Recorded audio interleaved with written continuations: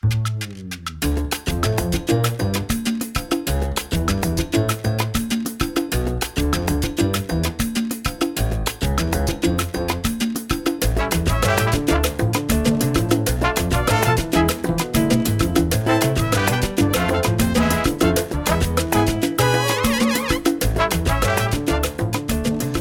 everybody, welcome to Mental Health Comedy. This is the show where comics, funny people, creative people come in and we practice mental health skills. And if I knew what mental health was, that would be a good start. But my name is Ed Krasnick, and I'm Mr. Anxiety 2020. I'm wearing my sash as I speak. Welcome to the show. We have a big show today. Today we have a friend for years and also a great filmmaker, great artist, very funny always, and he's a good soul. He's a mensch, so it's rare to find those things all in one person, and it's Judd Apatow. Judd will join us in just a few minutes, and of course, I couldn't do the show at all without my partner, Jennifer Kolari. Jennifer is a child and family therapist, and she has a wonderful organization called ConnectedParenting.com, where she teaches resilience skills to parents and kids and families all over the world. Also brain hack. So we don't really understand our brains. We don't know what emotional fitness is. We talk a lot about mental health. It's a good topic, but it's really a practice, and it's in the practicing that you actually find out. Time for some emotional shout-outs. If you're masking your feelings, welcome. If you get CNN and HGTV together and you're watching Flip This House of Representatives, welcome. If your homemade crafts include an unhappy family in a bottle, welcome. If the voices in your head have call waiting, welcome. If you describe family therapy as a Civil War reenactment, welcome. And if you're beating yourself up even now, welcome. There's always a place for you right here at Mental Health Comedy. And our sponsor for today's show is the Eckhart Tolle GPS. Always the right turn when it's being taken from the present moment. None of this is real. It is an illusion. The Eckhart Tolle GPS. The power of now wearing a shitload of traffic. Maybe today we're going to talk about the brain and how it can work for you or work against you. Mm-hmm. And I think comedians have that incredible gift of being able to see things in a different way. But it's also very common that comedians have a great gift to work against themselves emotionally. Mm-hmm. So can you talk about that? And can you talk about like maybe something that you could do if you're that kind of person, you have that kind of brain? I'm asking for a friend. Yeah. So one of the things that happens when you have an amazing brain like a comic has, or any kind of artist, anyone who's a real thinker, that brain it fractalizes, right? So it keeps thinking of smaller and smaller parts and keeps making connections. Ooh, that's like this, which is like that, which and then like this, and so the brain kind of breaks things down into little pieces, which is incredible when you're creating something. But it's not incredible when you're in your kind of normal state. So you have to think of the potential that a brain like that has, and that creative potential. There is a shadow to that creative potential. And the shadow is where a lot of really creative, intelligent people end up spending a lot of their mental time. And as much as the brain can make these incredible connections in a positive direction, it can absolutely do just as well in a negative direction. And it's very difficult to control and stop a brain like that. So when I'm working with kids or teens, I call it having a Ferrari brain. Right, so when you're beautiful car, very fast, very sensitive, incredible instrument, but if you don't know how to drive it, you're going to end up in the ditch, and the boring minivans are going to pass you. So it's really a matter of learning how. You sort of need driving lessons for a brain like this, and once you know how to control it, there's no stopping you. But if you don't know how to control it, you're going to spend a lot of your time feeling kind of miserable. And the truth is, the outside world, our outside world, is a mirror of what we think about.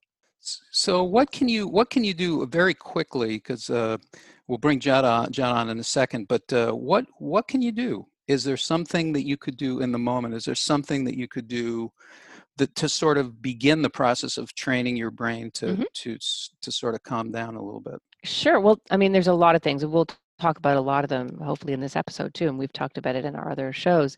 But a really simple one that I like is once you notice, and the hard part is noticing, right? So sometimes we think this way, we're so used to it, we don't even analyze it. But once you notice that you're telling your story in this really negative way, which we do all the time, we're always having arguments with people in our heads. I'm going to tell him, and we're sort of doing this whole thing in our heads all the time, or we're telling our story all the time. So the first thing is to stop and observe and notice that you're doing that. And then the second is to take those negative thoughts and do something about it. So the frontal lobe, which is the part of the brain that plans, inhibits, organizes, prioritizes, motivates, makes decisions, critical thinking, takes perspective. That's an amazing part of the brain, but it gets bullied and bossed around by the limbic system, which is a part of the brain that freaks out and just cares about safety. That's all it cares about. And it's not very intelligent, that part of the brain. It just wants us to do that part of our brain, that survival part of our brain just wants us to do something. Why are you still standing there when this thing is going to lunge at you? So when you're thinking a negative thought, have an image, and it could be, I don't know, putting it in a baseball. And so you imagine your like negative thought, whatever you're thinking, in that baseball, and feel the weight of the ball in your hand. It's really important to make this as real as you possibly can. Feel the seams, right? Hold it in your hand, then grab the bat, feel the weight of the bat, throw the ball up and actually hear your feet shuffle and hear the sound of the bat cracking at that ball, and then watch the ball go away. The more real you make this, the more the limbic, this is a brain hack, the more the limbic brain believes you've actually taken some action. It doesn't understand why you're still standing there. And then Okay. every time, and then what happens is it'll go away. The thought will come back, and you do it again. Negative thought comes back, you do it again, you do it again, you do it again. It takes about 2 weeks, and if you can meticulously do that, your brain will start to be trained. It will start to listen to you. So you're talking about using your imagination, which is something that our guest definitely has done over a lifetime of creative work. How's that for a transition? So Very good. yeah, not so bad. But I like that. I like the image of the baseball game. There's no steroids in that, no steroids involved. But I want to bring on, I can't. I mean, the man needs no introduction.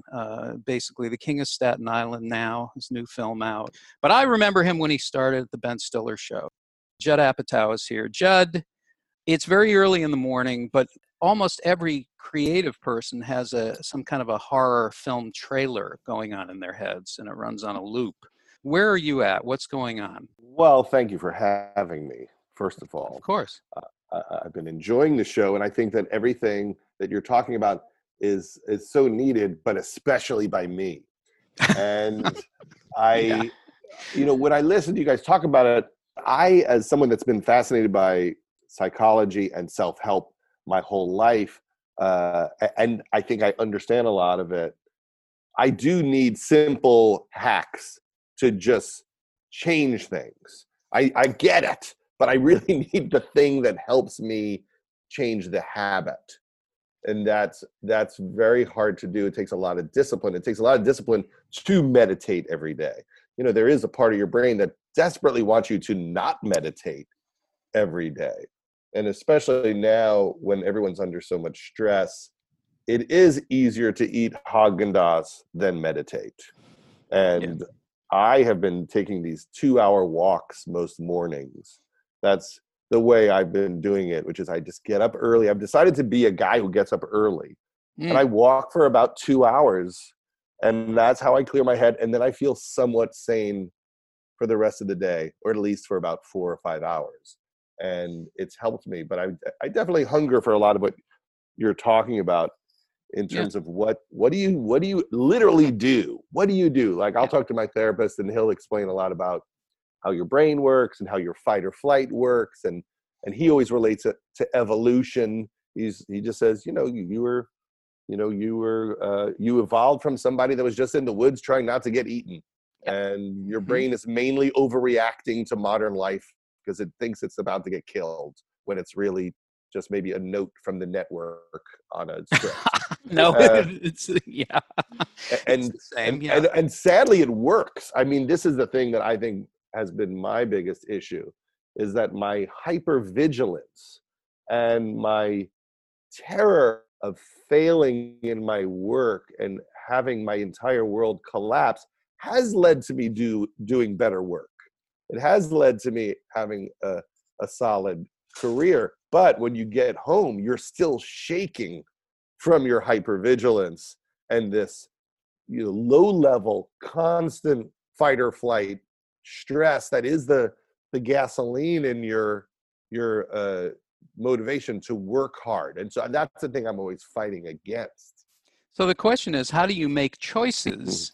Because that's really what it is. It's a choice. It's like, in my daughter's school, when she first started, they said divide yourself up to 3 quadrants: panic zone, challenge zone, and comfort zone. And then monitor how you feel, which zone you're in when you're doing your work. That's pretty simple, but it Sure. could change your life, right? Because if you're aware that you are running on gasoline and it helps your career, but it actually doesn't feel good, my question always, is there a way to be an artist, be a creative person, and feel good at the same time, and not have to, not have to go into that hyper, like you call it, hypervigilance, which actually is a skill, but can you turn that on and off? When you do come home, what's the trick? How do you say, well, I don't want to run like that right now. I actually want to let that go. Is there something that you do? Is there something that works for you? You say you take the walk in the morning, but now later you're going to be in an editing room and it's going to come up again. What do you do then? Well, what are the 3 zones again? Tell me the 3 zones. Challenge zone, panic zone, and comfort zone. You do not Uh, want to be in your comfort zone. You want to be in your challenge zone, but you don't want to be in your panic zone, right? So most people are the world is in the panic zone right now. Mm-hmm.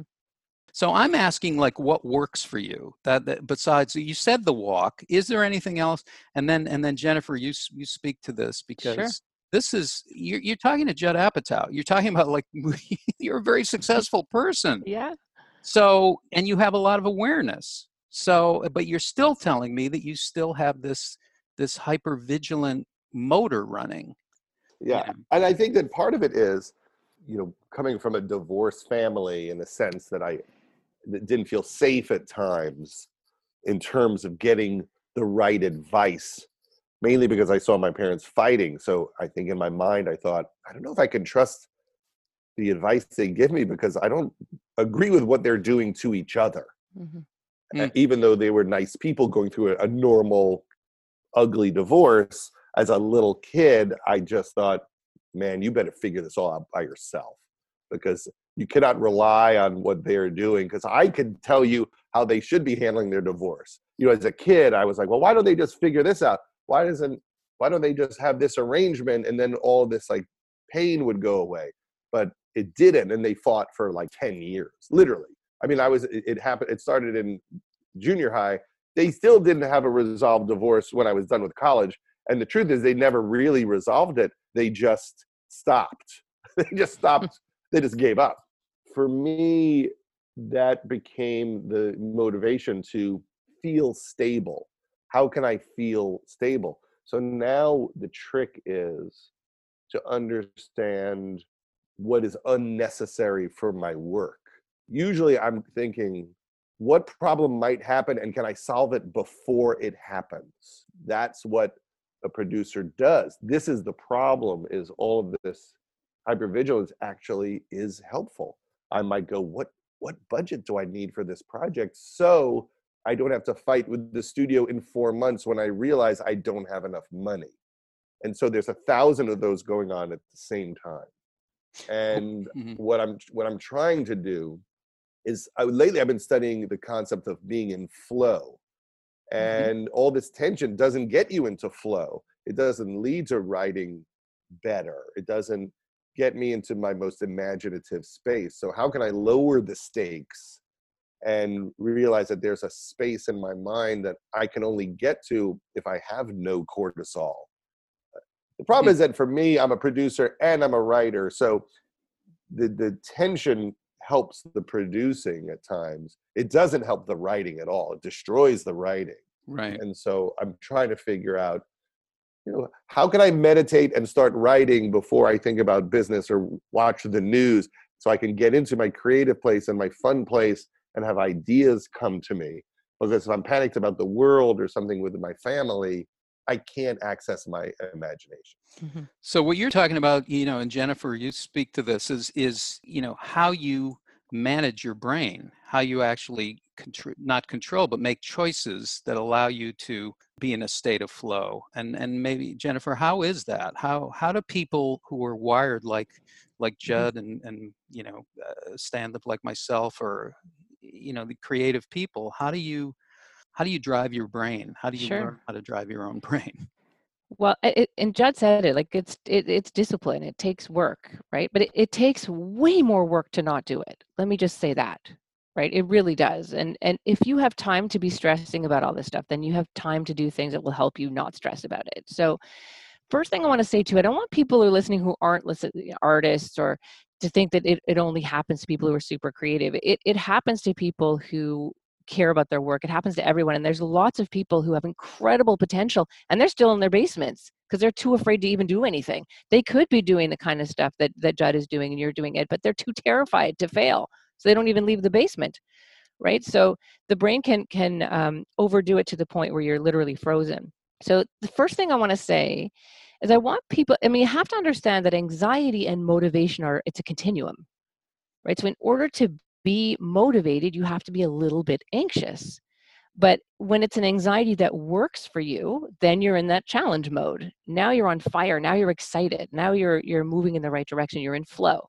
When it's to the point where the brain thinks you're in danger, well, now you're not in flow anymore, right? And I want you to think of anxiety a little bit like an allergy, right? It's like, it's so ridiculous to be allergic to strawberries or peanuts or whatever. It's so ridiculous, but it's the body completely overreacting to it. And that's what anxiety is. It's an emotional allergy, right? So, and it's something that needs to be managed. If you know you have hay fever, you're not going to walk around in a field of flowers. You're going to take your allergy medication first. You're going to do a bunch of things first, so then you can enjoy the field, right? It's one of these things where you just have to learn how to manage. Now, Judd, you were saying something really interesting because you had grown up kind of watching your parents, who were for sure in fight or flight all the time, anytime they talked about each other or saw each other.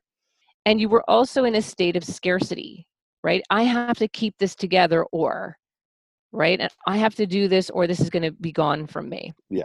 So whenever the brain thinks in terms of scarcity, you're already going to set yourself into kind of fight or flight mode. If I don't figure this out, it's over. If I don't get this right, my career's done, right? So whenever it's that dramatic in the brain, you're going to trip off the fight or flight mechanism because it doesn't know it's I don't know, some big Hollywood person you have to speak to. It thinks it's a tiger that's going to jump out of the bushes and eat you. It doesn't care what it is that you're worried about, or your daughter, your mother, or whatever. It just thinks that you are in danger, and it's going to put you into fight or flight mode. And your frontal lobe, literally, the part of the brain that can actually decide whether this is a real threat or not, goes offline. You can't even access it. It's basically gone until you calm down, then it's back. So I want to talk about heart coherence for a moment, because this is really important. And I think we've touched on this in the other episodes, but there are actually brain cells in your stomach, actual brain cells, neurites, in your heart, and obviously in your brain. And the heart can actually inform the brain. That's where intuition comes from.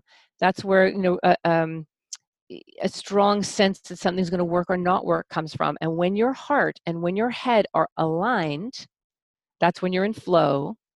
That's when you're going to be the most creative. That's when you're going to just be on fire and you're like up all night with these amazing ideas, and it's going to feel wonderful. It's not going to feel terrifying. It's not going to feel like, oh my God, I got to do this. It's going to feel absolutely wonderful. And we've all been in that state in our own way. So the idea is to get yourself into that state. The other thing you have to know about anxiety is when you're constantly anxious, the limbic system thinks, well, this is a very dangerous situation, so I'm never going to drop my levels of cortisol because he's never safe. Never. He's not safe at work. He's not safe at home. He's not safe anywhere. So I got to keep the cortisol pumping because that thing is going to come back and jump on him.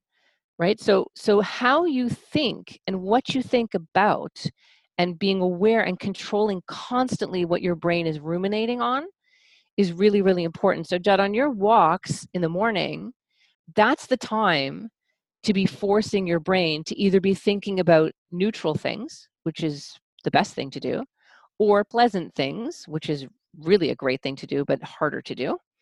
And that walk every morning can literally be like you're it's almost like you're vacuuming out your brain of all the negative things that you're thinking, and that's why you clear your head. So when you're on your walks, are you thinking about the stuff that you're worried about, or are you in a neutral zone? Well, sometimes I'm with friends, and we're just chatting in a very pleasant way, or just offloading stress. And sometimes I'm alone, and I'll just try to keep my brain open for a creative idea. Sometimes I'm listening to a podcast. I definitely have read a bunch of books about what you're talking about in terms of your brain not knowing the difference between imagined and real experience. That your brain will develop a baseline. So if you're depressed most of the time, it thinks it's supposed to be depressed, and if you're not depressed, it tries to get you there. Yes. And if you're happy most of the time, it thinks that's the baseline. Right. And I really have found that to be true. I don't think I put in the time to do those visualizations to change it. Although maybe that is why I like the walk, because it's so pleasant to me. Yeah. And I find this very weird. My whole life I was trying to figure out how to exercise, and I hate it so much. I hate being on a treadmill. I hate a trainer telling me what to do. Yeah. It makes me hostile. And then during this time, I just started taking the walks, and it was like 10 minutes and a half hour, then 2 hours, and 3 hours. And then suddenly I missed it when I didn't do it. And it became a form of meditation that served, my mind, but also I just started losing weight. And I thought, oh, I guess this is what I was supposed to be doing all along. I love it. But see, it's all about perception, right? So when you said, oh, I'll just walk for 10 minutes, then I'll walk for 15, it doesn't wake up the part of your brain that gets anxious. And in one of the earlier episodes, I talked about anxiety being like this ridiculous guard dog, right? That just loves you. It loves you so much and it wants to save you, but it's overdoing it. Right? It's constantly, buy this dog at first and it just barks at strange looking people outside, and suddenly it's everybody. And then before you know it, it won't let anyone near you in the house. And then finally the dog's like, you know what, I'm just going to sit on his chest and lick his whole face and he's going to be safe. But you're on the floor with an 85-pound dog on your chest. You can't have a life, right? Anxiety loves you, but it will not stop. It constantly takes territory. And so the more you give it a win, the bigger it gets. So when you were talking about, if you're in a depressed mindset, it's sort of like this. If you're lying on the floor, right? If you're absolutely like on the floor, you can't fall any lower. That's your brain going, okay, you're safe now because there's nothing else that you can lose. There's nothing else that can happen. You're done. You're on the floor, right? And I don't want you to sit up because you could fall back down to the floor again. You see? So it's this constant, and again, it's the brain thinking that it's helping you, but it can so easily work against you. So let's go back to the walks for a second because they're really interesting. And I would say to everybody listening, when you go on these walks, if you go on them with friends, be incredibly picky about the people that you're walking with. If you walk with people who are dragging their feet through the sand and complaining and bitching and the stories, that's not good for your brain. That's not even good for their brain. Don't pick people like that. But you also can't pick the person who's like, oh my God, this is great. Isn't this amazing? Because if you're not in that kind of space, that's going to be totally annoying. That's not going to work at all, right? So either walk with someone who's kind of with you on this, where you're kind of checking each other, or walk alone. But we tend to go out for lunch, or we go for these walks, or we call a friend and we're just telling our stories to each other, vibrating together in this kind of angsty, icky way. And we think, oh, this is great. I'm getting it out. I'm letting it out. No, you're actually not. You can do it for a few minutes. That's fine. You can relieve the pressure that way. But when you go on and on and on about it, you're literally convincing your brain that you're still standing in front of this thing that is going to jump on you.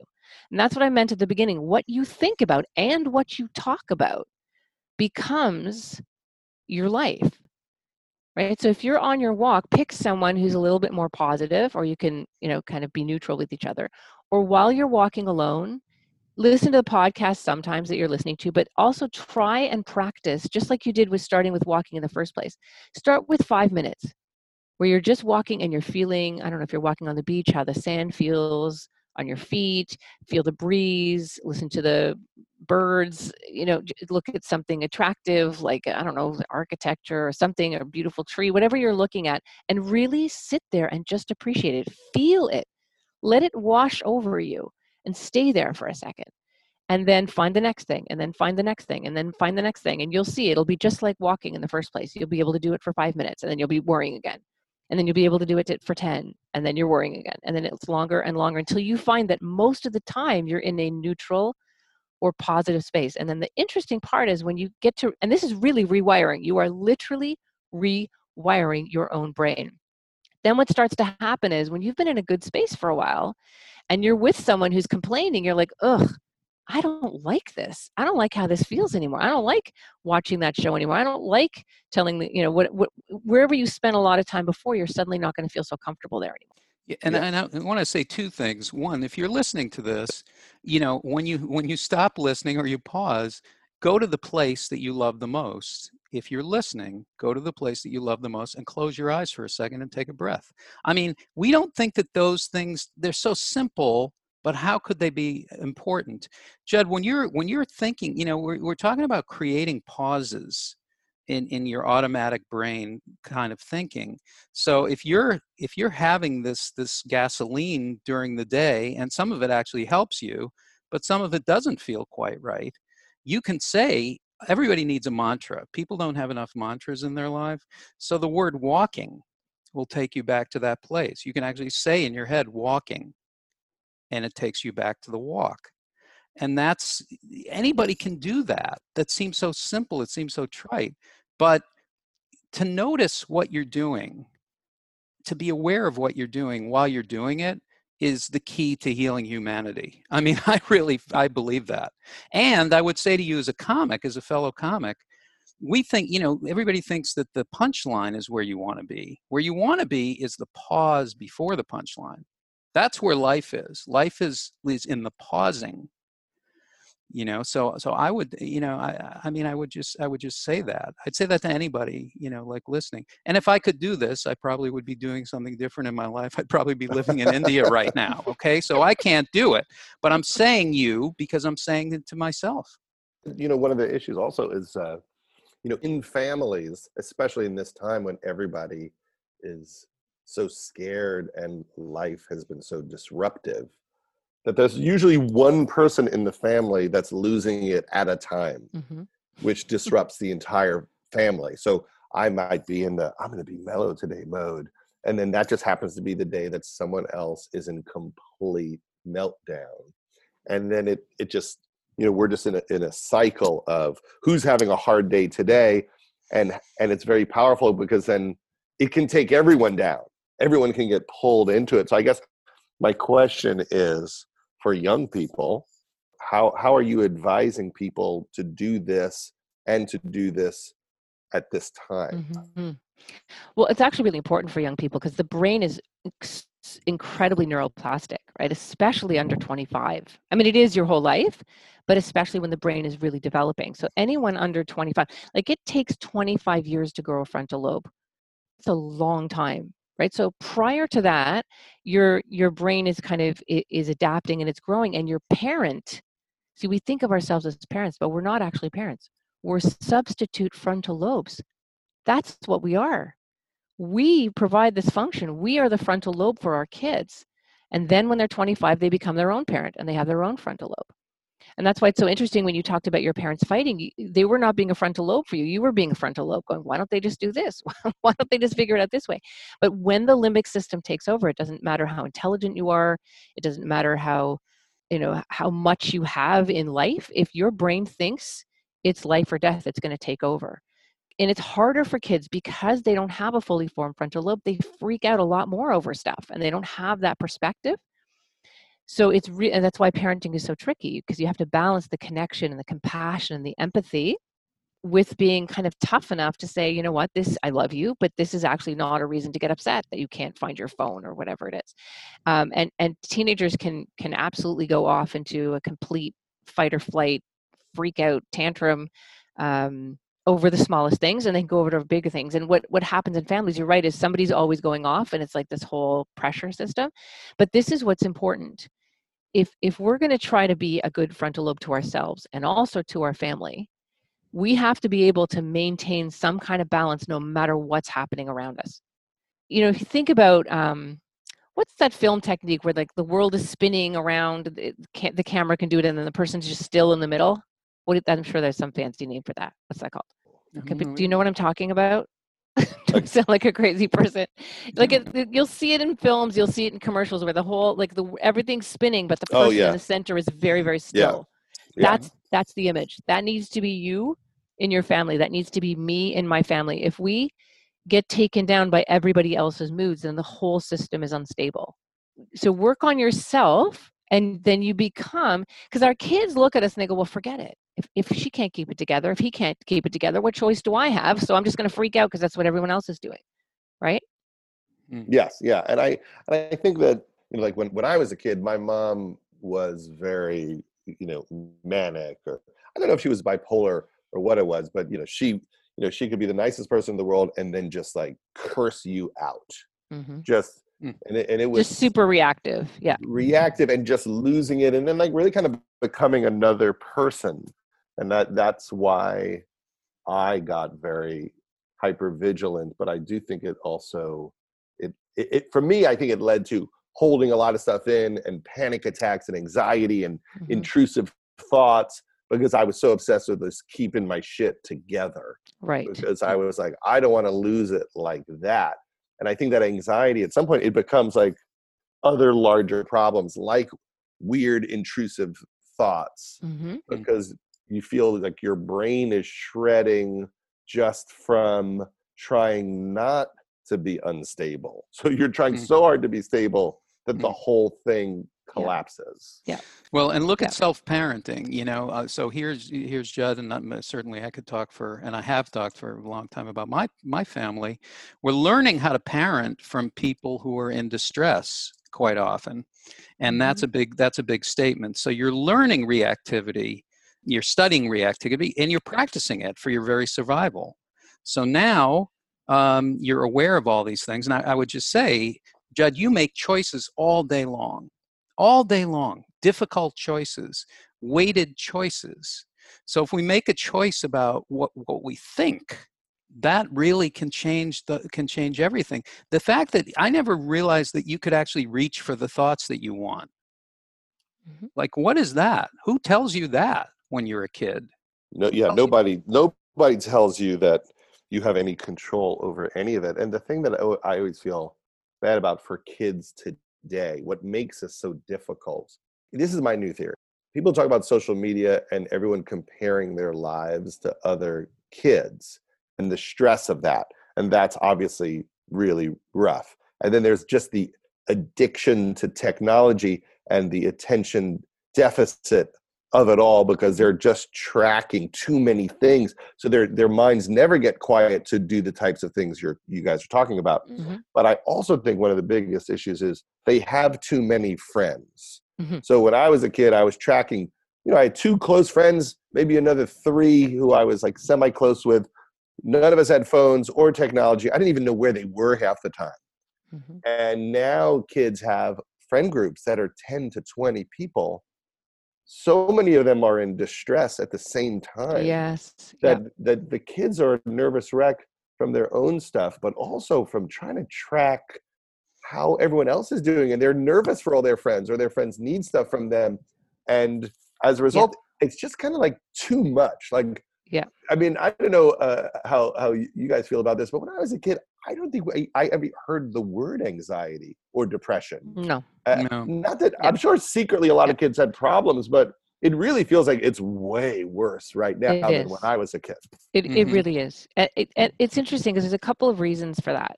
I mean, so let's talk. This is so huge, right? What teenagers are going through. And we talked about storytelling, right? What are you talking about all the time? What do you think they're talking about all the time? I have problems. I have this. I got to see my therapist. I'm depressed. I'm going to kill myself. And they're literally all talking like this. And they literally feel like, I got to talk to my friend or she might kill herself. I'm not joking when I say this. This is what 15 to 17, whatever, all the teenagers and young adults are really struggling with this. So they're all suffering. They're in a lot of emotional pain, and that's all they're hearing from each other. And you're right, Judd, they've got 20 friends in a group. Now, really, they still only have 2 or 3 friends. Like, the way that it works is we have 2 or 3 very close friends, one sometimes, that we're just very close with, that get us, that we would tell something to, they would tell us, and we kind of support each other. Then there's a ring around that, which are, kind of, friends, but not super close friends. And then there's a bunch of acquaintances. So most kids have these huge friend groups and that they are all feeling responsible for, but none of them are really friends. They're also never quiet and they're never still. So when we were a kid, if you got in a fight with your friend at school, you'd have an argument, and then you'd stomp to the bus stop, and you'd have to wait there for the bus while you're thinking about it, and then you're on the bus thinking about it, and then you get home. By the time you get home, your sister's on the phone, so you can't even call the person. So it's 3 hours before you even get to talk to the person again. And by then you've cooled down, your limbic system's taken over, your limbic system has calmed down, your frontal lobe has taken over, you've got some perspective now, you can really think about it from all different angles, and then you can work it out. Kids are having rapid fire confrontations with each other in record time, at lightning speed, and they are literally absorbed with social anxiety all the time. So they are constantly in a state of cortisol, and never mind the dopamine that they're getting all the time from the dings and the pings and the likes and whatever else. So it's pretty crazy.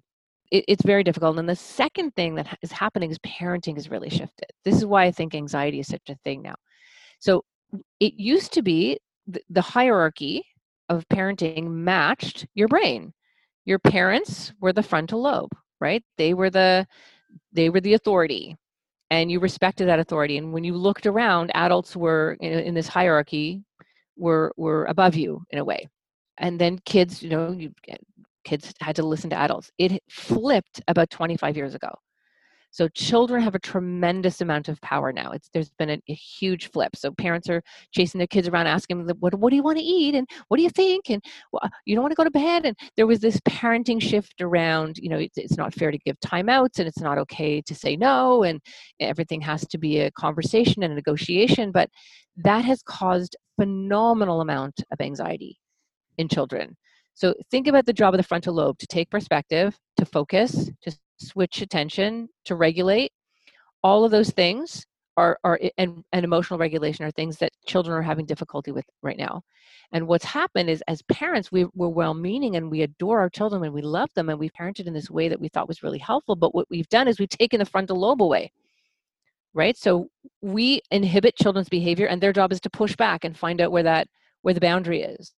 And when there's no boundary, kids continue to push that boundary and get more and more anxious and more upset. And so kids are not doing so well. They're really not. And so then you have, Judd, your house is not very different from a lot of houses. Somebody is always flipping out. So let me say this, though. One of the things we have to remember is, when somebody flips out, if you're like, oh my God, someone's flipping out, we're going to go crazy, it's going to be a whole thing. There's the scarcity model again. We're going to lose freedom. We're going to lose peace. We're going to lose our good day. We're going to ruin this moment. We're going to wreck this picnic or whatever we're doing. That anytime you get into scarcity, the limbic system goes, oh boy, okay, this is bad. This is serious. This is more serious than it looks. And then you start reacting to the other family members instead of responding to the other family members, and then all hell breaks loose. If you can say, you know what, this is happening, it happens all the time. We've been through it 100 times this week alone. Wait half an hour. It'll be over, right? If you can just remind yourself, if you can just use that part of your brain that pans back, just pulls the lens way back and says, this is the experience we're having as a family. And if we just wait, half an hour later, it's going to be over. And that doesn't mean you don't stand there like a deer in the headlights, but you want to make sure that you are not overreacting to every single crisis that's happening in the family.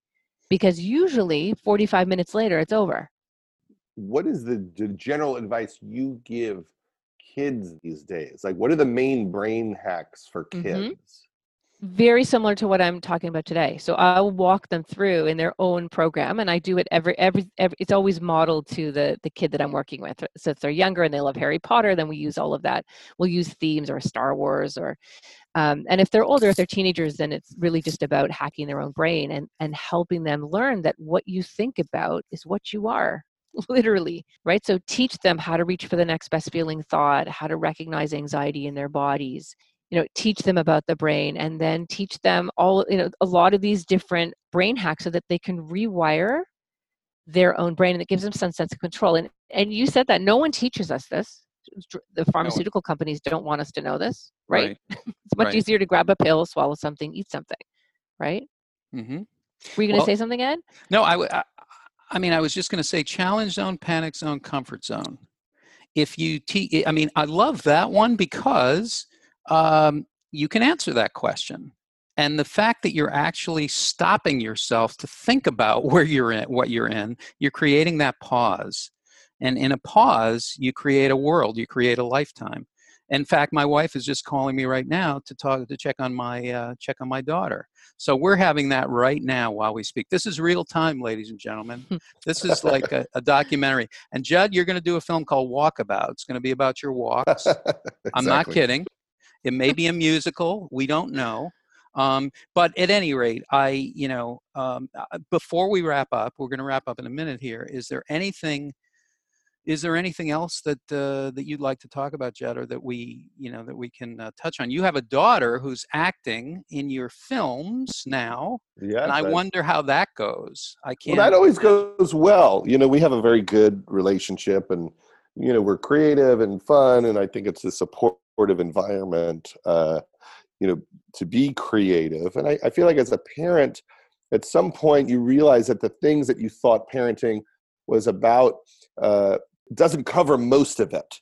Like when you have a kid, you never think, I hope they're ambitious enough to get a job. It's a lot of people, where you realize you have to also light a fire under them where they have their own interests, which I'm very happy that my kids do. But I notice that it's a big issue.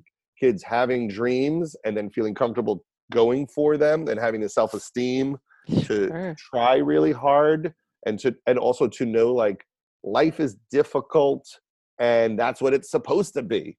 And I find myself thinking a lot about, what have I learned that I wish my kids could absorb a little bit now? Because I remember when I was young, my friend Dave Allen, who was on Freaks and Geeks, who played the guidance counselor, Mr. Rosso. I was like 19 years old, and he was a comedy figure I admired. And he just said, Judd, my philosophy is, if this is as good as it gets today, this is great. This is enough. And I never heard anything like that. I love that. Because my mom was just like, no one said life was fair. Maybe next year will be our year. That was the energy in the house. Scarcity. Yeah. So this idea of acceptance of what it is. So I'm always attracted to ideas like, you're exactly where you're supposed to be right now.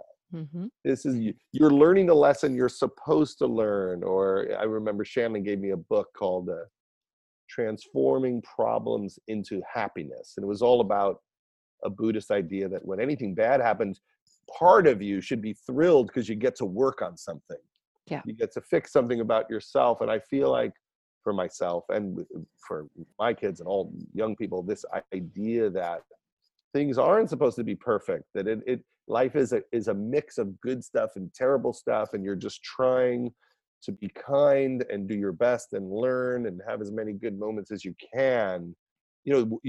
Like, what are the ideas that allow kids to let go a little bit and surrender and not feel like, what's going wrong? What do I need to do? How do I compete? Well, if you live feeling like you're holding up a whole house of cards all the time, that's exhausting, and you will continuously have to do that, right? So this idea of, like, what's my lesson? What can I learn here? How can I take this moment and apply it? Because life has to have contrast. It has to. It would be so boring if it didn't. It's really important. And it's not transferring that panic to your kids, that wait half an hour or wait an hour, and bigger problems take longer. But lots of the little things that we stress about all day, if you just wait, they'll resolve. And the Right? other thing Trust is, in the waves. what do I tell myself? What am I telling Mhm. myself? What are you saying to yourself in your head? Start noticing what you're saying to yourself. Then write it down. And then look at it and think, this is the mind of a serial killer. Because because if anybody told this to me out loud, it would be horrible. So look at what we're telling ourselves, reaching for better thoughts. And the time to do these things, the time to practice these things is not when you're in crisis. The time to start practicing these things is when you're on your walk. Yeah. That's when you practice it. Yeah. So start being aware when you're feeling good. And not when you're only in crisis and you're underwater. Our culture, our world is a culture of solving problems. It is not a culture of creating what you love. It's a culture. It's not a culture of living in love. It's a culture of living in what can I solve? What's the problem? How about what's working right? Yeah. What's going well today? Anything? Yeah, one little thing. Okay, let me think it. Let me feel it. Reach for better thoughts. You cannot go to bed watching Breaking Bad and have great dreams. You cannot, it's a great show, but you have to think about what it is that you're putting into your emotional diet, what it is that you're putting into your thinking diet, what it is that you're putting into your brain, and make choices about it. At any rate, I wish we could talk for another hour and a half. And Jed, I'm just going to ask you, please come back. Because I will. I will in 15 minutes. Yeah. Okay. Well, we will be back in 15. No, seriously, I really want you to come back because there are so many other things that we can talk about. And I want to thank you, for being so open and so vulnerable and for coming on. It's a pleasure to talk to you. It's always a pleasure to talk to you. Thank you, Jed. Oh, thank you. And I appreciate it. I will use it. I'll be following up. Okay, I'll be thinking about you on your walks. I actually will be. That'll be helping me too. Thank you for listening to Mental Health Comedy with Jennifer Kolari and Ed Crasnick. Next week, a whole other show, but with a lot of familiar themes. So take care of yourself. Keep coming back. It works if you work it. Have a great week, okay?